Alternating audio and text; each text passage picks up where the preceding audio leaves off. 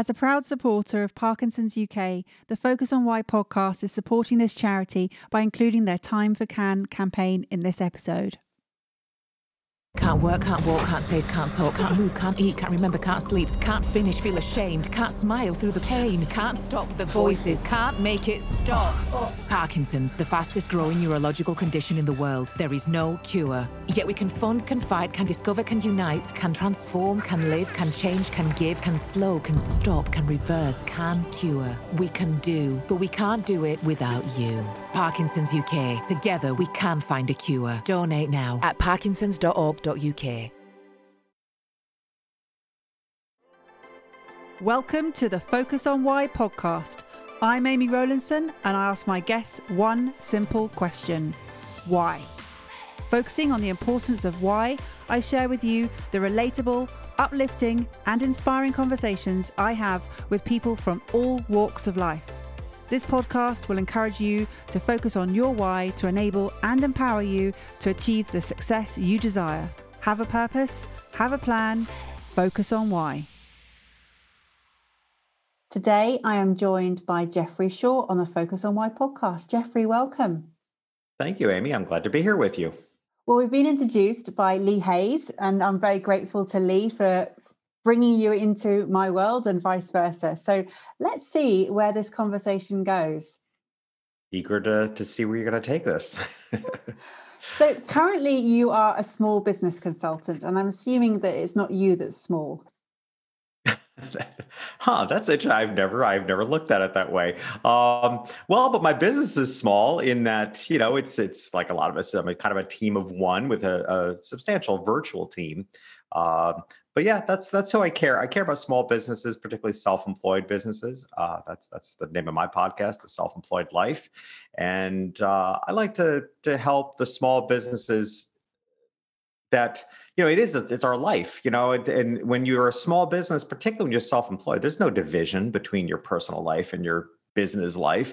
And that's rarely talked about except amongst those that know that experience. So that's why I try to take a holistic approach to business. And that's why my book, my podcast, everything is called The Self-Employed Life, so that we can talk about all aspects of it that influence our everyday experience in business.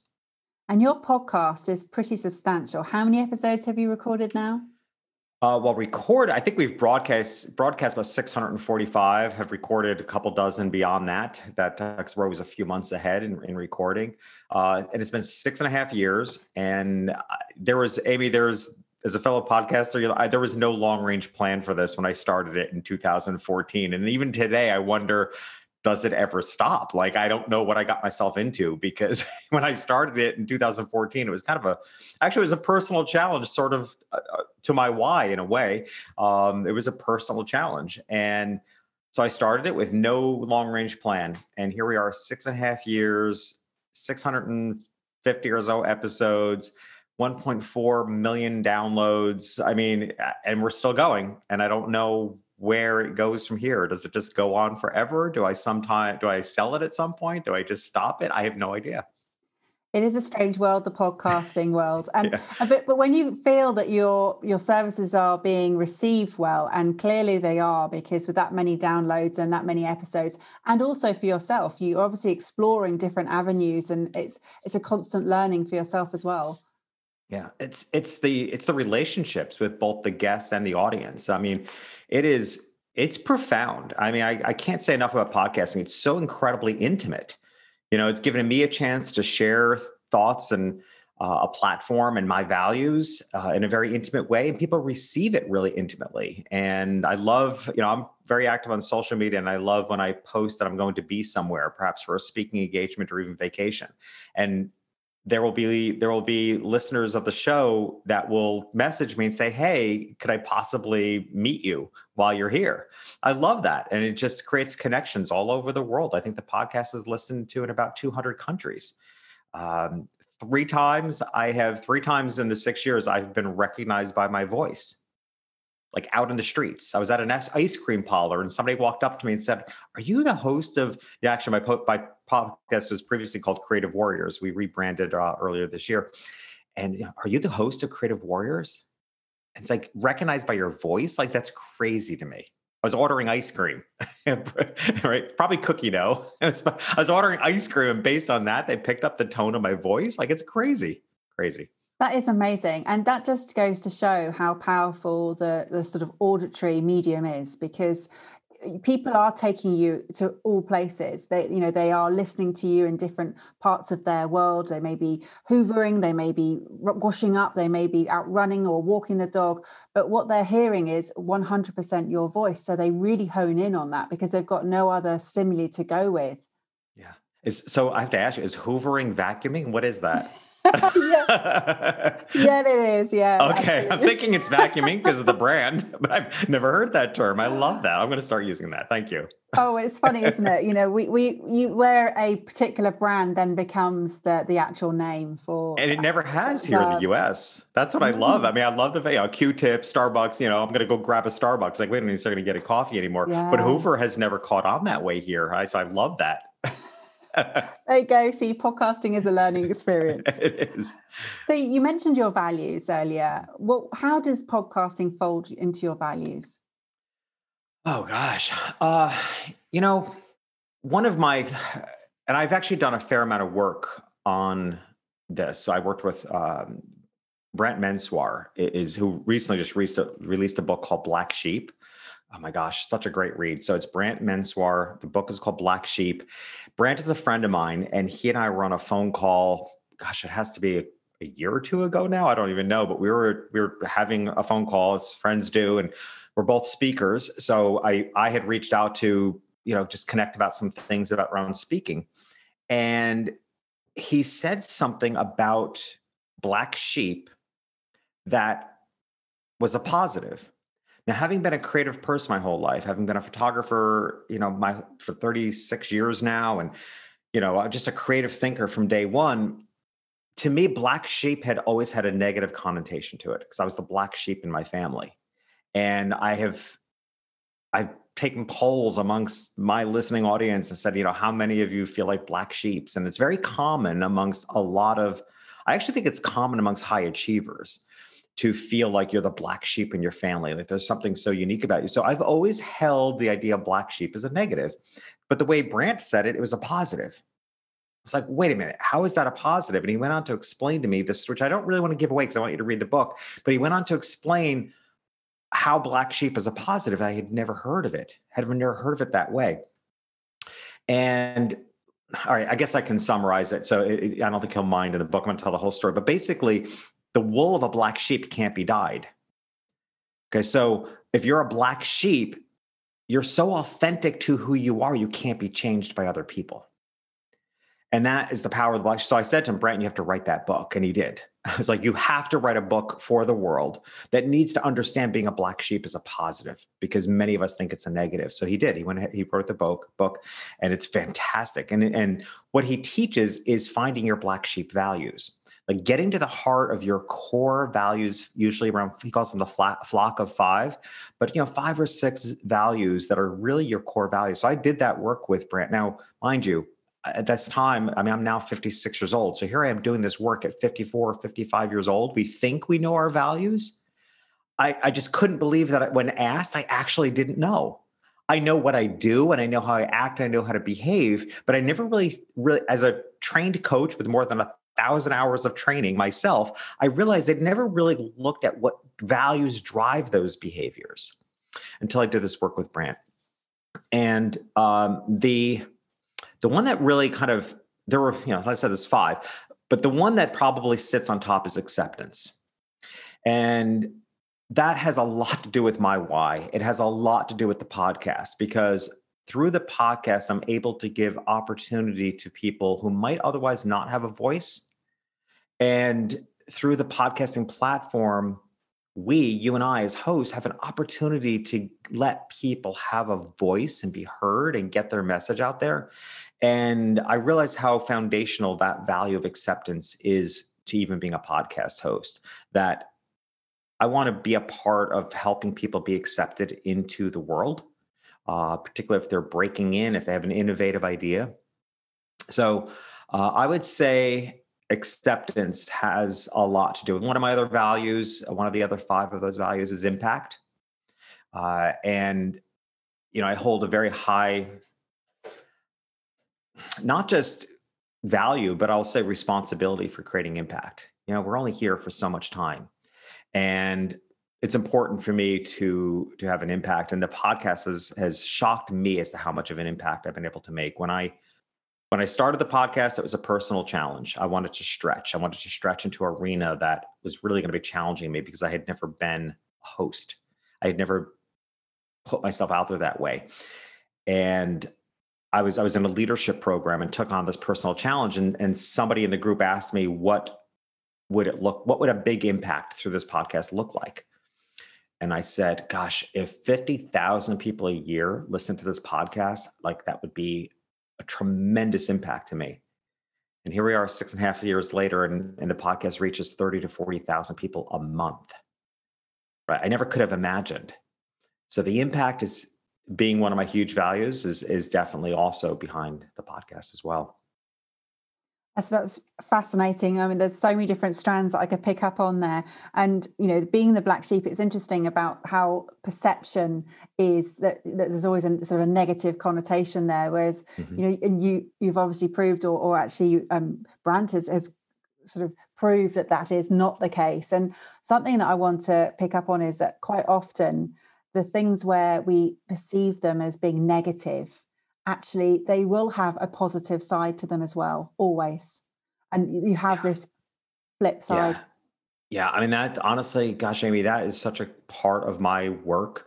I'm often, people often describe me as disruptive, and I always look at that a little sideways because I'm like, I'm not cool enough to be disruptive. Like when I think disruptive, I think torn jeans and spiked hair. Like I'm not that, but I guess my views are disruptive because of that. Like I often feel like things that we're told. So I'll tell you one thing that really drives me is this idea that we're told in life to focus on one thing. We're told in business to pick a niche. And I have always hated both of those things. Absolutely hate. I mean, I have such strong resistance to, and I did as a child, I had such strong resistance to be told to focus on one thing, sit still. And I wanted to scream as a little kid. It's like, you're shutting me down. Like, that's not who I am. And I don't understand how in a world where, we tell people to sit down, focus on one thing, where we're shutting down the people who actually see more, hear more, and feel more, right? When I walk down the street, I take it all in. Like I'm seeing and hearing. I mean, the third of my 5 values is ultimate. I called it gratitude. And I say ultimate because it was a very iterative process of naming these values. And it was originally called beauty. And sometimes I feel like I should go back to beauty, but gratitude is underneath it. So I went with gratitude. And what that means to me is, as a photographer, I don't not see anything. I just don't. I see it all. I see what other people don't see. I see beauty in things that other people don't see beauty in. I see an image. I see a composition where other people don't see it. That's just ingrained in me. That's why I became a photographer. So lack of focus, I'm just taking in life. I'm taking it all in. I'm seeing all that beauty. So I have always had such a strong resistance to being told to focus on one thing. And then, of course, you go into business and the whole business world tells you the riches are in the niches. You have to focus on one thing. And I'm saying, but I can't, and I don't want to. I don't see the benefit of focusing on one thing because I have a lot to give. I have a lot that I can see how my core skill set and my why, I can see how that applies in as spokes in many different areas. Why do I have to pick one? So ultimately but at the same time, I recognize that you can't be successful in business if you're running all over the place and if you're changing direction. So I get it. I get the practicality of the advice, but decided it's just taught all wrong. It's spoken about all wrong. And really what it is that your niche per se is what's inside you. Your niche is the work to be done is to find out what is your unique perspective. How is it that you see what you do differently than everybody else? Because none of us, hardly any of us, are in a field all by ourselves. But what I can say is that everybody has a unique perspective, because your unique perspective is a combination of your life story, your education, your relationships you've been in and out of that you've learned from. It's everything packaged together ends up giving you a unique way to look at what you do. Like I have a unique way of looking at focus that other people don't have, that don't share that. And so our niche, if you will, is within us as to how we look out. And then from there, there are multiple people that could be served with that, and you can deliver that content in multiple ways. It's what I call a business model of multiples. So I feel like the whole world has it backwards. The whole world is telling people to focus on one thing and pick a niche from outward in. And I was like, no, actually, it's an inward out process. It's finding your niche within yourself for which there are multiple audiences and multiple ways in which you can deliver that. I look at the Italian Renaissance and wonder what happened. Where did we go from the Italian Renaissance to here when artists were revered for their multiple talents? And now we live in a world where everybody's telling us to pick one thing. And I feel like we're stifling a lot of amazing creative minds. So how did we go on that rant? Well, what I'm hearing and seeing, and because I can see you, but obviously the audience can only hear, but there's a sensory overload that's going on here. And if you're seeing and feeling and having all of these different senses being sort of on alert at all times, how do you then, as a photographer, communicate that as one dimension? I honestly think it comes down to the core meaning of your show. It's your why, right? I mean, a quote, it sounds so ridiculous. It's a quote of my own, but it's a great quote. So I'm happy to share it. But it was my answer to that, which is you can wear 1,000 hats if they all hang on one hook, right? I mean, I navigate between many things in the course of a day, but I'm always directed by a why. I won't say the why because I think there are multiple whys and I think there are layers to a why. But there's something almost indefinable, although I've done the work to try to define it. But there's something that is so core to everything that for me, the navigation between the things is easy. All the sensory, I don't see it as sensory overload. It's because it's not an overload to me. And that's the difference. When you've got your why, when you know that hook, when you know what all your hats are hanging on, it isn't an overload. It may look that way to others, which I actually find amusing. People are like, oh my gosh, you get so much done. You're all over, even if it's a compliment. Some people will say, my gosh, it looks like you're all over the place. Other people say, I don't know how you do it all. I'm like, it's easy. Like it's just all hanging on one thing. I can switch in a day's time. I can literally switch from being a photographer to being a speaker to being an author to being a consultant. Like sometimes in one day I have to play all those roles. And when you know why that's driving all that, it's just me changing my outfit from a cape to a suit. It's just your Superman routine. You're just changing maybe the exterior to fit the role, but what's inside never changes. So what's embedded inside for you? So as I said, I really do think that there are layers of whys, because there are some days I wake up and my why is solely focused on the people I'm serving and driven by a more surface level why to make sure that they're seen in the world. That's what I do as a brand message consultant, right? So I refer to myself as a small business consultant, but because I like to. That's my role. My role is to help small businesses, particularly self-employed, in the entire ecosystem of their business. I have a specialty in brand messaging because that's what my previous book, Lingo, was all about. It's about how to understand the lingo of your ideal customers so that you can then create brand messaging that speaks their lingo. And they feel like you end up feeling like you're in your own world together because you get them so well and you're speaking the same lingo. Lingo holds communities together. Ancient communities have had a lingo. I'm always fascinated by twins. Twins, as toddlers, will have their own lingo. They totally get each other, but nobody else knows what they're saying, right? So lingo as a heartfelt way of communicating when it's emotionally based, lingo holds communities together. So I definitely have an area of specialty in brand messaging. So on any given day, my why is to help my clients to be seen as both a brand, but ultimately the way that brands are seen is because they've made their customers feel seen. So, I'm kind of vacillating, if you will, between helping those two entities, both the brand, the company, and their customer, because I need to stand in the shoe of their customers to be that customer. To say, what do I need to see, hear, and feel from this brand in order to choose them? And then I distill that information and help the brand create the messaging to that customer.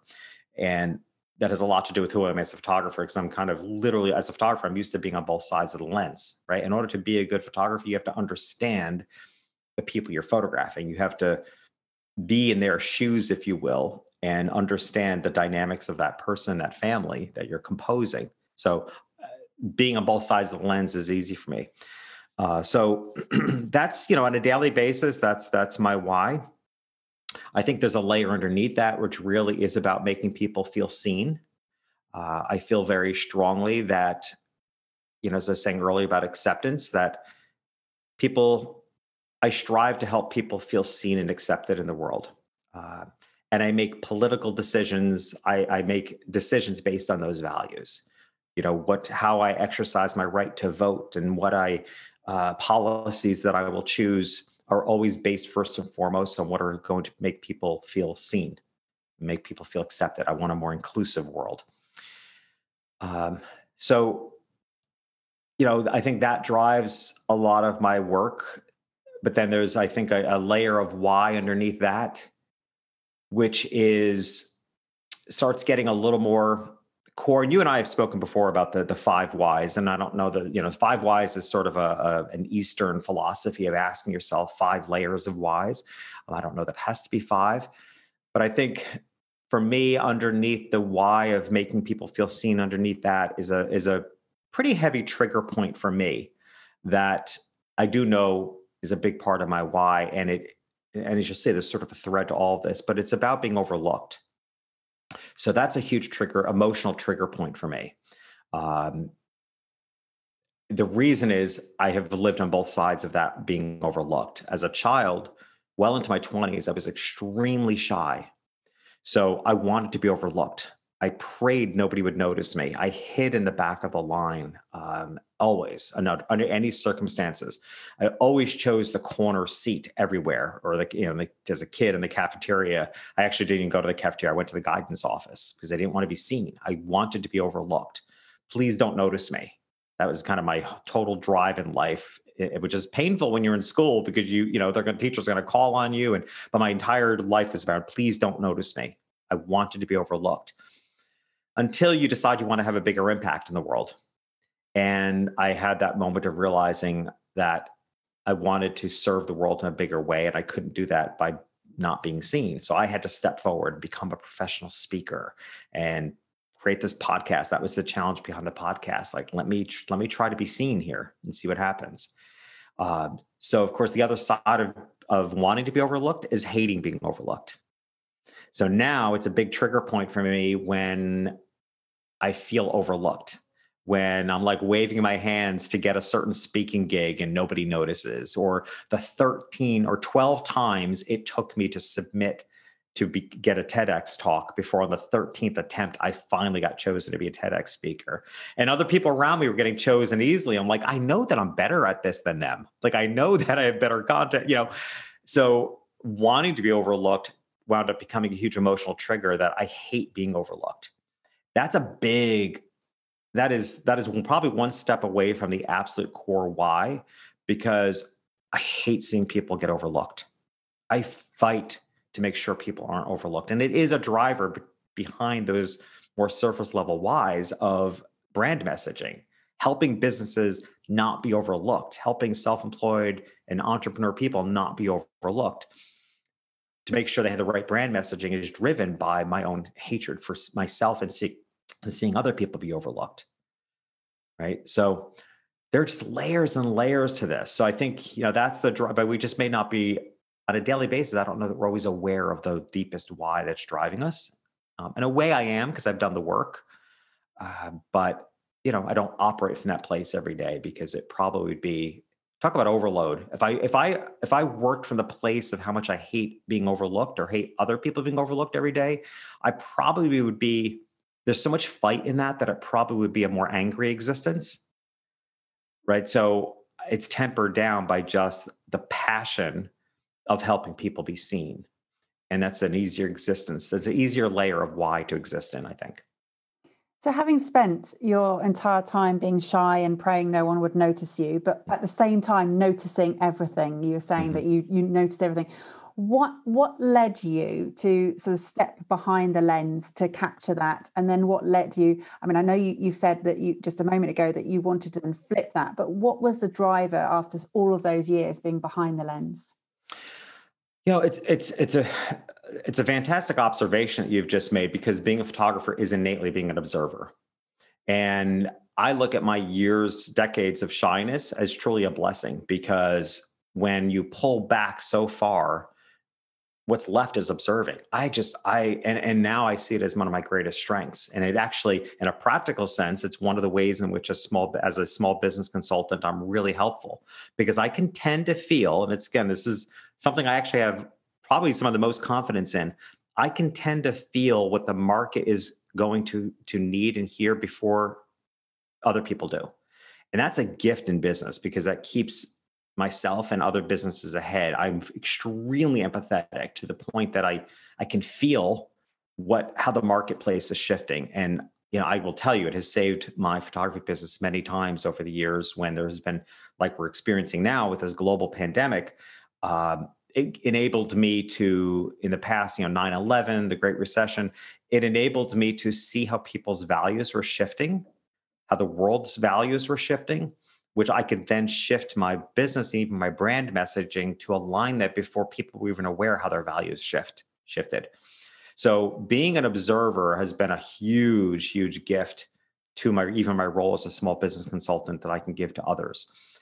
Uh, I chose photography because actually it continued the model of wanting to be overlooked because especially back in the day, in the 80s when I started, the cameras were massive.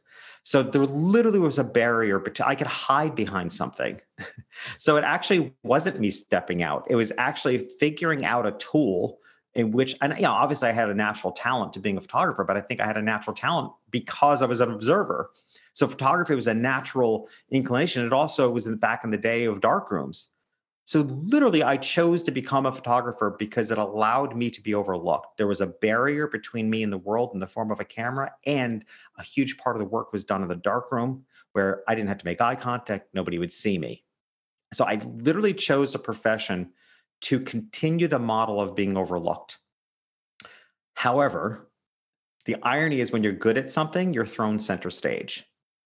And that's just what happened. I mean, in high school, I started winning national and international awards. And next thing you know, my photographs were on tour throughout the country. And I had to go to a cocktail reception in New York City at a museum where one of my photographs was on display. And then I went to photography school, won every award there was, and then was chosen by the other students to be the student representative at graduation and having to give a speech. And I remember thinking to myself the whole time, it's like, well, this didn't work out as planned. Like this was supposed to keep me in the dark. And that began the transition, if you will, which still took probably another 10 years, but it became the transition to becoming comfortable with being seen until somewhere in my mid 30s, when I really got intrigued by being a coach and went to coach training and realized that if I wanted to do something in the world that had greater impact, that ultimately the shyness was selfish, that ultimately I was keeping so much into myself that I wasn't serving the world. And that's when I really started pushing myself to limits that were then extremely uncomfortable. Obviously, now I'm very comfortable being seen, very comfortable. And I think honestly, I think a lot of introverts and shy people actually are comfortable being seen. They say that they're not, but it's one of the reasons why I think a lot of introverts are really good speakers, which is very common. A lot of professional speakers are introverts. And I think part of the reason for that is we're very used to being uncomfortable. So we know how to manage the emotions of discomfort because as an introvert or shy person, you've spent a lot of your life in uncomfortable situations, what feels uncomfortable to you. But I think it also plays into, I don't want to be seen, but yeah, I kind of really do want to be seen. I don't want to be noticed. I want to be overlooked, but I kind of like the spotlight on the stage because I don't get that very often. So I think there's a little play on that, but it's still, it's still something I work with because as our roots often are always there. And as you say, your values of acceptance and impact and gratitude, and that they are so sort of domineering that actually it pushes you into that space. And something you said right at the beginning, which was that you want to give people the opportunity of being heard, of having their voice being heard, and get their voice out there. But you didn't necessarily talk about their visibility. It was more of from having their voice, so hearing them. Yeah, it's interesting because I think I vacillate between being seen and being heard, and often think of them as being two things. The same thing. I coincidentally just yesterday or 2 days ago, I did a master class on how to be an awesome podcast guest, and it was put together very quickly because and I know you probably experienced this as a host yourself, that particularly under this pandemic, and because my show is popular, I am inundated by requests to be a guest on the show. And there has been, honestly, most people pitch themselves to hosts really poorly to begin with. But now the pandemic has made that an epidemic. Like, I cannot, because, under lockdown, businesses are seeing it as a way to promote themselves. I'm like, well, my podcast doesn't exist to promote you and your business and your technology. It doesn't even exist to promote your book. It exists to share the content of your book, which will inadvertently promote your book, but you're not coming out. But the pitches I get is basically people swinging their hands saying, pick me, promote me. I want to be on your show. And it's gotten so bad that I just decided last week to step up and say, okay, we need to fix this. Let me teach you all how to contact a podcast host, and let me teach you how to show up and be a good interview. So I did this masterclass 2 days ago, and I said repeatedly in there that my goal was to help them be heard, because I think, again, going back to my core why about being overlooked, they're under the current level of noise in the world of podcasting. There are people that have tremendous value that are being overlooked. They're being over dominated by garbage. They're being dominated, as life often is. Like, they're being overlooked because somebody else is louder, more aggressive. And that again gets to the heart of what I hate, because I'm looking for the needle in the haystack. Like, who's that gem that the world doesn't know about yet, but that has a life-changing, world-changing message? So I decided, let me give those people a better voice. But to me, when you give someone a better voice, when you give them the ability to be heard, you're giving them the ability to be seen. Because if through podcasting, if we can give guests an opportunity to be heard and people like what they hear, that turns into more opportunities for them to be seen. So I often don't necessarily separate the terminology between being seen and being heard. No, I get that. I think that's a good perspective to have. And I'm sitting here listening to some of the words you're using, and a lot of them are linked to photography, the focus, the filters, and the perspective. Yeah. How much of your photography still is a big part of what you do and who you are? It's a huge part of who I am, and that always will be. It's not much of what I do anymore. I do, maybe 6 to 8 shoots a year for some of my very best clients. And I'm very high end in the world of photography, so that's a substantial amount of income without doing very much work. But honestly, it's more about the relationships. They're just the families that I'm not able to let go of yet. I'm still in relationship with usually the kids. It's really the kids. The parents are lovely, but I love the kids, and I'm in such a deep relationship with them. I'm not complete seeing them grow up. So there's a handful that I still do. But as far as all those metaphors that you said, honestly, it's so natural to me. It took other people pointing out to me. Again, I spoke earlier about unique perspective. As it turns out, that's my unique perspective. I have a very unique way of looking at brand messaging, and I have a very unique way of looking at my topics that I speak on from stage, which, because I'm looking through the perspective of a photographer, I'm looking at it from the perspective of being a masterful observer. I'm looking at it from the ability to look at both sides. What makes me really good at brand messaging is my ability to imagine on the subject, right? So to imagine on the customer, so that I can feel what I want to see, hear, and feel.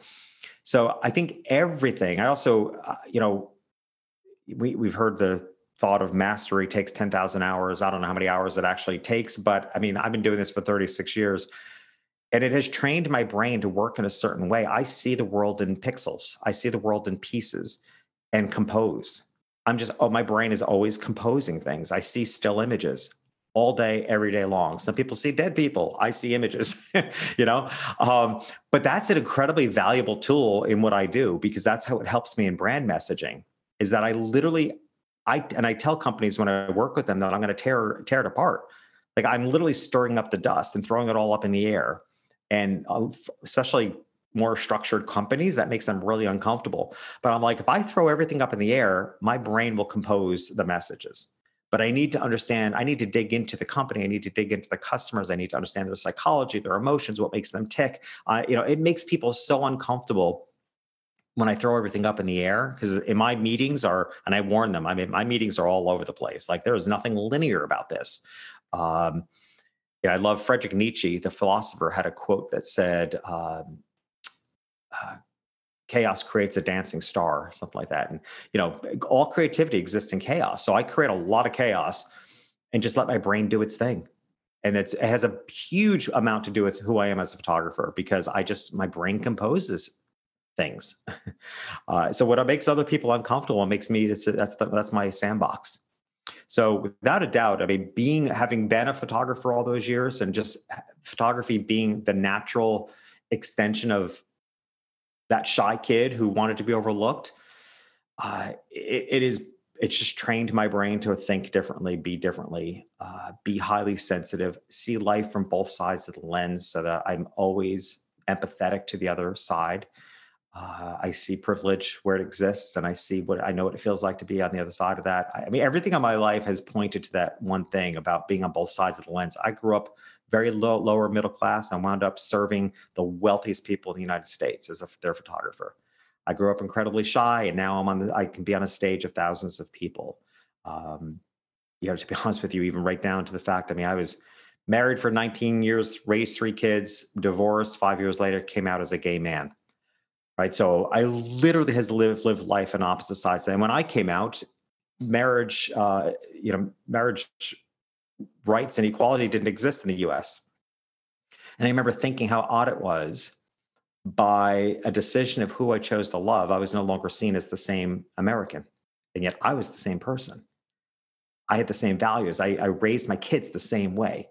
And it's things like that you realize the value of living a life on both sides of the fences, because I know what it feels like to, be in a minority. I know what it feels like to have the Supreme Court make decisions about whether you deserve to be treated fairly compared to everybody else. Based on what? Based on, like I said, I'm the same guy I was before I came out in so many ways. So that living life on both sides of the lens is a huge gift. So I said, to answer your question, being a photographer it's just who I am, not even by trade, but I'm an observer. And whether I'm observing through a lens or observing through brand messaging, it's just all a tool.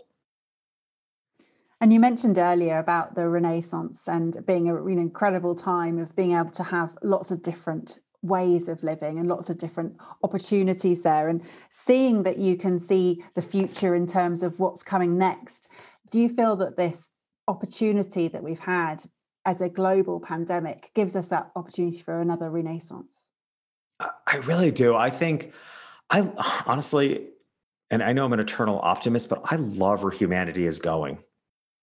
I think with the gift of having been on Earth for a certain period of time, and in that time, having been in business for 37, I'm 56, I've been in business for 36 years of that. By the age of 20, I was a registered business and professional photographer.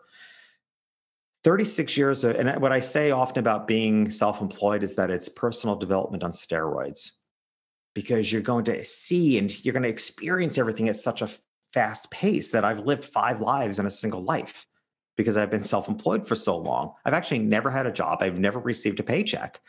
I, at 14 years old, decided I need to, because I was so shy and wanted to be overlooked. I decided at a very young age, at around 14, that I would never have a job, because who would hire me? I felt completely unemployable because I didn't think I had any value to anybody else. So therefore, buckle up, young kid, like, you're going to have to take care of yourself. So self-employment, to me, I just said, I'm going to forge my own path here, because I didn't see that I had any value to somebody else as far as why they would hire me. I didn't see career opportunity because of where I came from and where I grew up. I didn't see education opportunity in front of me. Um, so, I decided to become self-employed. But what I can tell you over these 36 years of living on steroids, being self-employed, is that I've seen humanity shift in so many ways, and I continue to love where it's going. And one of the ways, just in a practical sense in business, which is a big part of how I help businesses to understand that people today make an energetic decision about who they do business with. It wasn't that way in the 80s and 90s. People decided who they did business with because it was the cachet company. It was the brand. And I built my entire business on that. Jeffrey Shaw, as the photographer, was entirely built like the Ralph Lauren model. Like I turned myself into a label. I turned myself into the it guy for rich people. Like, you needed to hire me to photograph you because I was the it guy. I had a label. And it was very intentional. I knew exactly what I was doing. That's why my business was in my name. Um, and then you start realizing the world is shifting. And thankfully, that didn't matter as much. What mattered more than anything is whether you were good at what you did. And then it shifted again to where I think we're more today is like, yeah, I don't even care about how good you are at what you do. I care about who you are as a brand. I care about what you stand for. I care about your why as a company. And then I'll decide whether I'm going to do business with you or not. And if I don't like your values as a brand or company, I'm going to drop you. Right. So we now exist in a world where consumers are deciding who to do business with based on how they feel energetically about the company. And I love that.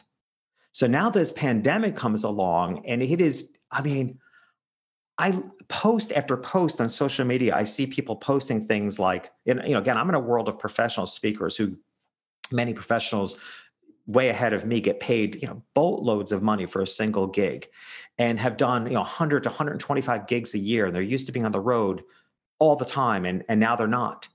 And I see them posting things like, I love what I do. I love being on stage. I love interacting, but I don't know that I want to do it as much in the future because now I've had a chance to be home. I've had a chance to steer my life differently. And I actually refer to this time in which we're in as the great realization. We've had, and there's a wonderful video circulating on YouTube called The Great Realization. But I feel like we've had the Great Depression, we've had the Great Recession, and I think finally we're having the Great Realization, where people are realizing what really matters. I often look at the fact that we have to be so maniacal about our cleanliness these days and wash our hands. I feel like the whole world is doing a walking meditation. Because you know what, Amy? I've always been that way. I've never touched elevator buttons. I don't let my hands go near the handles on an escalator because it's disgusting. I don't think they're ever cleaned. I don't have a phobia about germs. But again, as an observer, one of my biggest pet peeves is you can go to the nicest of restaurants with a beautiful linen tablecloths and a beautiful table setting, and they come along and they lay this beautiful leather-bound menu on the plate. And I've actually made them take plates away and said, I don't know where that menu has been. You've just laid it on where my food is going to go.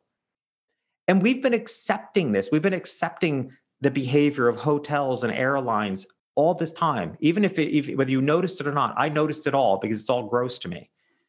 And now everybody's noticing it. And I'm like, it's like everybody's doing a walking meditation.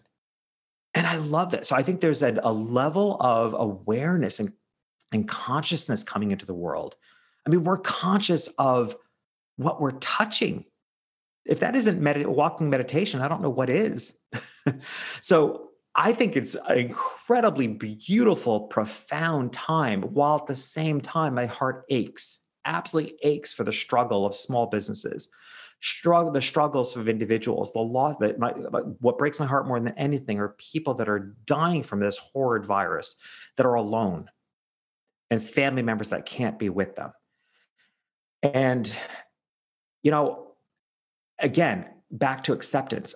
I have such a deep passion for what that must feel like, because I also watched during the AIDS crisis because there wasn't marriage equality, gay men and women who had been together for decades weren't allowed to be with their partner in their last moments because the hospital policy was only family members, and that their partner of 25 years wasn't considered a family member because there weren't rights and laws that were passed. I can't have that. And now I feel like we're seeing the same thing in COVID for different reasons, but the feelings and the values tie in for me. And so as often there is when there's a great realization, when there's an awakening, when there's a higher level of consciousness on the other side, there's great pain because birthing is not easy. And a lot of people are going through severe pain. Other people are going through incredible clarity. And we have both. And life is full of polarities, and that's just the reality of life. But I believe wholeheartedly the outcome is going to be just incredible because I crave a world of higher consciousness. And if right now if being aware of what we touch as a walking meditation is a tool of consciousness, then so be it, because I think that's going to translate into people being so much more aware of the people around them that it can lead to a better world. Well, it's been a masterclass of observations in this podcast today. I really feel like there's been a fantastic circular structure at play where we started off with the polarities and we've ended up there again, which has been incredible. My next book is about polarities, by the way. So I've been playing with them my whole life because I think I always say the answer to life is reasoning what appear to be opposites. Yeah. The polarities exist, and the sweet spot is being able to reason what's in between them. So it's always intrigued me. And also both will always serve you in different ways. And it's Absolutely. looking to see how, particular circumstances have served you when you probably didn't think it did. Yeah, absolutely. Yeah. And as you say, all those years of being overlooked actually served you incredibly well. Mm-hmm. Yeah, exactly. Well, it's been an absolute pleasure talking with you today and hearing your sort of viewpoints. And I feel like I've got a different lens on today. I really do. I really feel like I've been able to sort of just put on the Jeffrey Shaw glasses and see through a different filter today. It's been incredible. How would people get in contact with you, Jeffrey? My website is jeffreyshaw.com. That kind of leads everywhere. I even for the first time on that website, which has recently been relaunched, I actually have an about page. I never had an about page before because I felt like I'm a personal brand. What more do you need to know? But because of the work I did around my values, I did an about page based on my values, and I explain each of my 5 core values. I also share organizations that I give money to because I feel like the best way to really get to know somebody, what they're really about is what they value, what they support, what they prioritize. So I share my values, I share what I support, and I also share what I prioritize in life. And if that's not going to tell you everything that there is to know about me, I don't know what else is. Well, added to that, your podcast, which has got a huge resource, and I'm sure of plenty of things that you can share with them. So, and today's podcast as well. So thank you so much. Have you got a final word for today, please? My final word would be that there are layers to the why. And I would encourage everyone, because I've done this work myself, is to consider the 5 whys. It's like, well, why is that important to you? Well, why is that important to you? And why is that important to you? And layer it down so that you can operate and vibrate at each of those whys. And to me, again, I think this is also misunderstood. It's not drilling down to that strongest core why, just so you're only going to work from that place. It's knowing that at any time you can work, come from, and vibrate from any of those 5 whys, because they each have a different purpose. I mean, like I said, if I worked from my core why every day, I probably would be too passionate. All right. But there's a place for that. There's a time when that needs to come up because I need to fight for what I think is right for myself or for other people. So I find it to be a helpful tool to have multiple whys and just know from which I am passionately working from. Thank you for listening to the Focus on Why